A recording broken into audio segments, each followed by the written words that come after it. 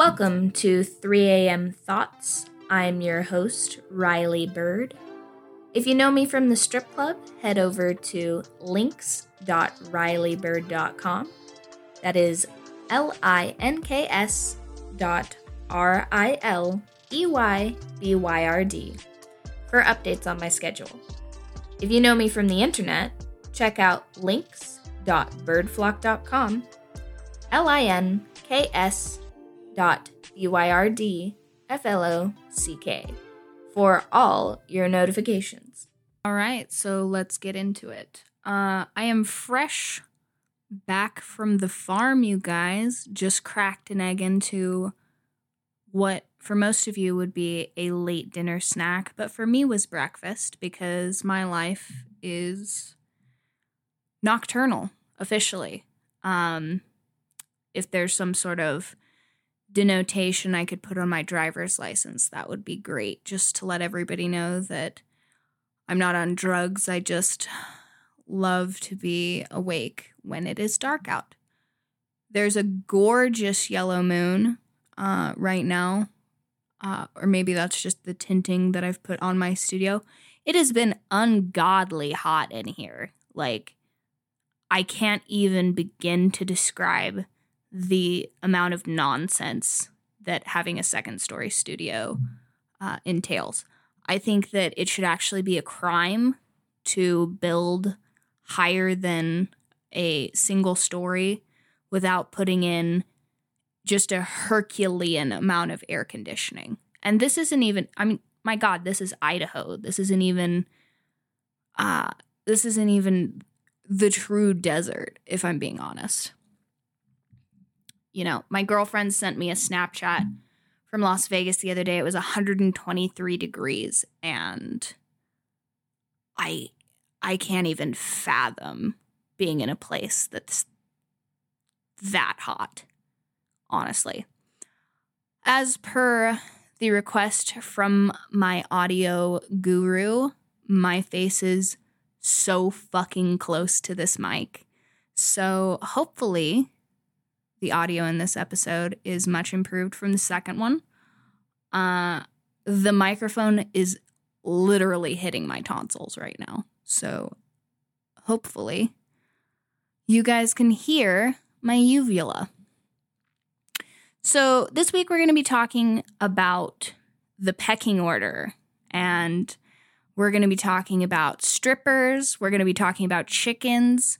We're also going to be talking a bit about toxic femininity, if my terrible little gremlin cats decide to not knock over all of my freshly repotted plants. They're going for it, you guys.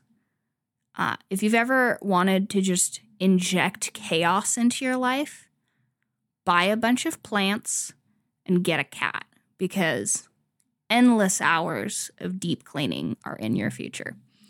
So, like I said, just got back from farm sitting for a wonderful couple, and I was going to try and get a cameo of a chicken on this episode, but their chickens did not like to be manhandled, which, go figure. So, have you guys ever heard of a pecking order? Essentially, it's a hierarchy of status for birds. So the most aggressive birds immediately go to the top of the food chain because they will beat the shit out of the other chickens. Hello, my bird flock. It's time for a fabulous flock fact. Did you know that fungi are more closely related to animals than plants? In 1998, scientists discovered that fungi split from animals about 9 million years after plants did, which means fungi are more animal than plant.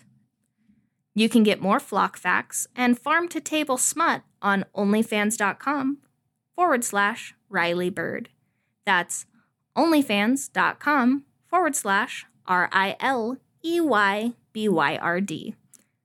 Again, find more fascinating nature facts and see me hot and porny at onlyfans.com/RILEYBYRD.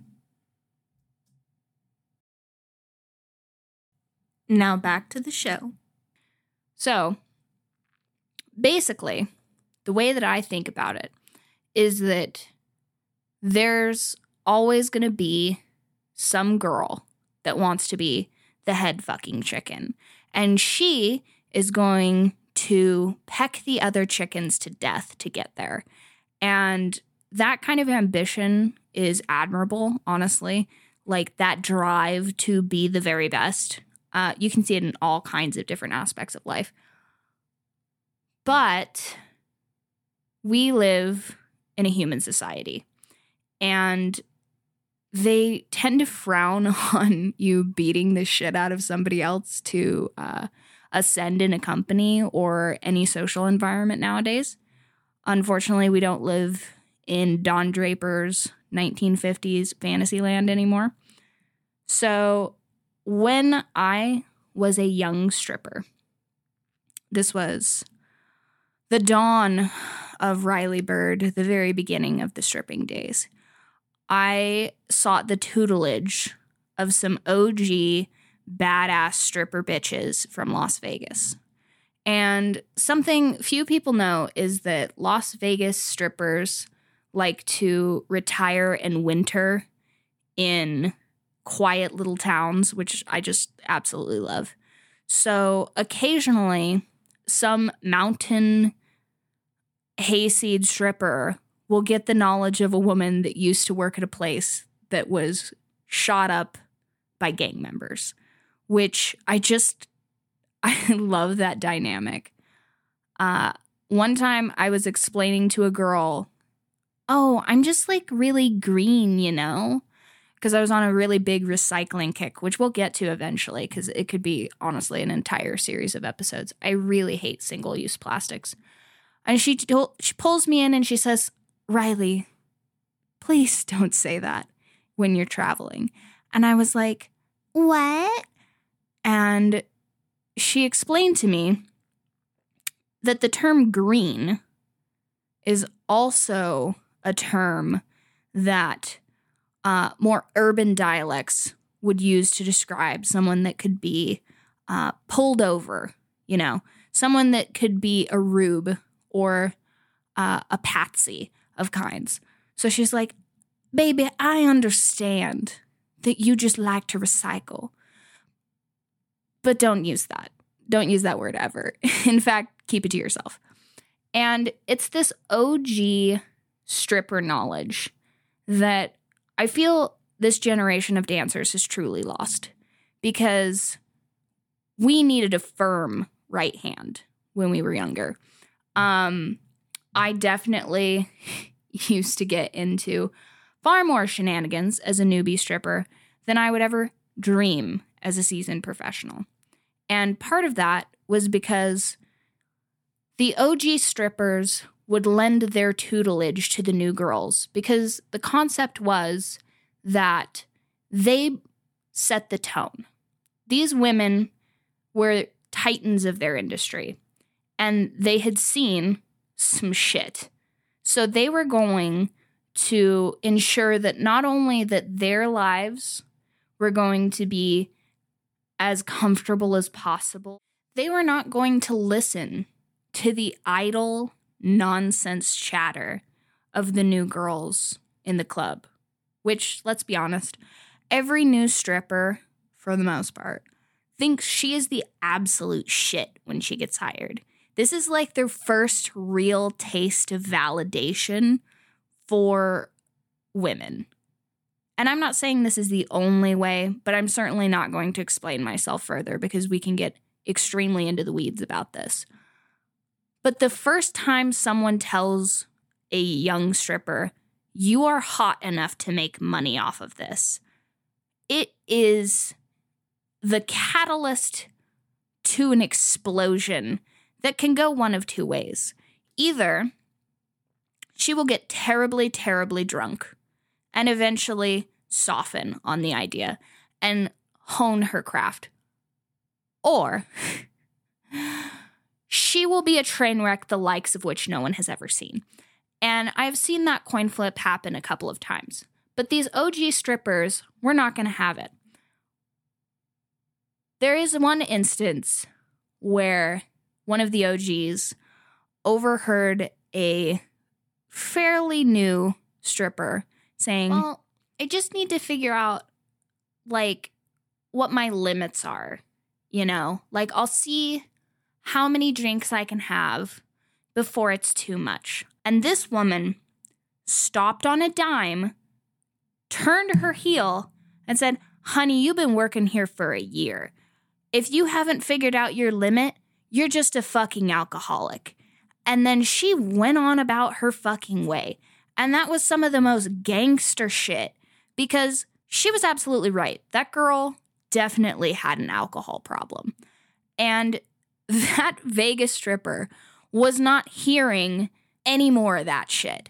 She was just done with the chicanery. She wanted that girl to either shut up or drink herself into oblivion. And she wasn't going to sit there and hem and haw and listen to her figure out what she was going to do for the night. And that definitely accelerated that entire process by about 1,000%. I would say that easily within the next hour, that girl had to leave. And there's just some kind of magic about a seasoned stripper that just has seen it all and knows the natural conclusion of things. And she's tired of pretending that those aren't the natural conclusion of things.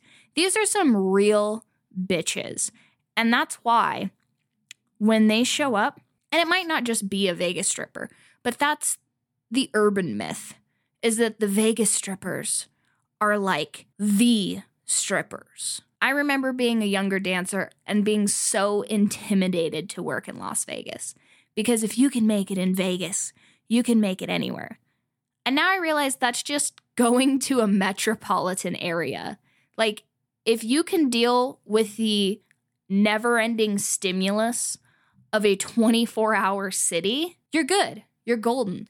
Because if you can work a 24-hour shift at a strip club with more strippers than human beings I've ever seen in my hometown, then of course you'll be fine. Because of course you'll be. I mean, if you can't handle that amount of stimulus, well, that's the peak of stimulus. You're never going to work somewhere that has a billion strippers. That's ridiculous. So, of course, going to a city would temper you to be the best.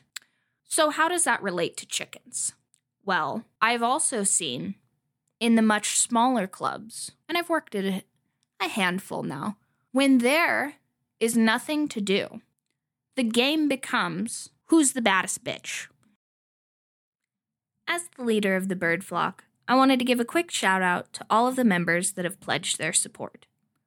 Whether in the strip club or by subscribing or donating, I understand that you had a choice of what cult to join, and I appreciate that you chose mine.